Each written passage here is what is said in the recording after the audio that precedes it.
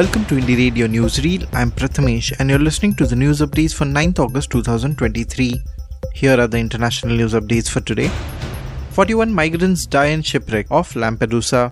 41 migrants have died in a shipwreck off the Italian island of Lampedusa, survivors told local media.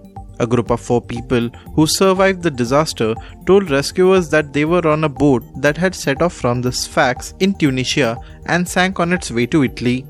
The 4 survivors, originally from the Ivory Coast and Guinea, reached Lampedusa on Wednesday. More than 1,800 people have lost their lives so far this year in the crossing from North Africa to Europe.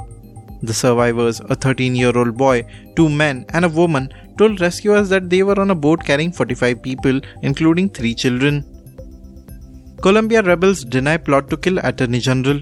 Left-wing rebels from the National Liberation Army or ELN have denied that they are plotting to assassinate Colombia's Attorney General Francisco Barbosa.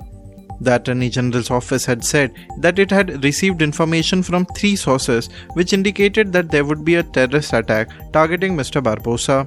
The news of the alleged plot came days after a ceasefire between the ELN and the government came into force. The ELN has been active since 1964. The Attorney General's office said it had been warned by the Intelligence Division of the Armed Forces, a police unit dealing with criminal organizations, and its own investigative division. Kenya government begins talk with opposition after wave of protests. Kenya's government and the opposition launched fresh talks on Wednesday aimed at resolving a bitter political feud following a spate of violent protests over the high cost of living and calls for electoral reforms.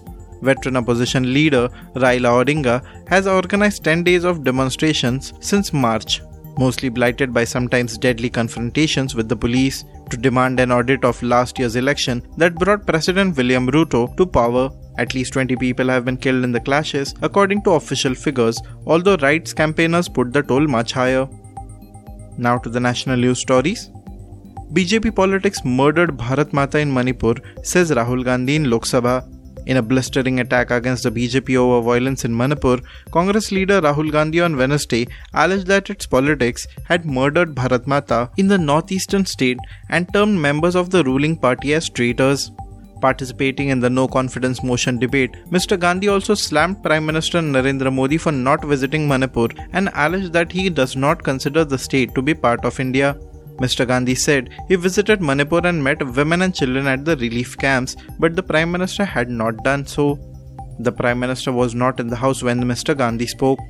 POCSO Act is gender-neutral legislation, says Delhi High Court. The Delhi High Court has said that the POCSO Act is a gender-neutral legislation while rejecting an assertion that the law is being misused as it is a gender-based enactment.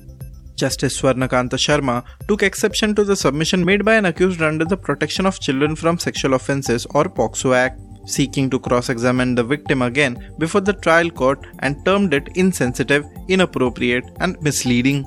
The judge said the legislature cannot stop enacting laws, nor the judiciary can stop applying them only because they can be misused as they are enacted to curb offences and get justice to genuine victims. 21 arrested, 165 firearms seized near Similipal Tiger Reserve. In one of the biggest ever actions against poachers, the Odisha police have arrested 21 people and seized 165 illegal arms, including 158 single-barrel muzzle loaders, 3 pistols and 2 small handguns, in and around the Similipal Tiger Reserve over the past month. Similipal is one of the largest tracts of contiguous forest with an invaluable ecosystem in Odisha's Mayurbhanj district. Apart from the current police action, the Forest Department had also seized firearms from people near Similipal. Including the Forest Department seizures, more than 200 firearms were seized in and around Similipal.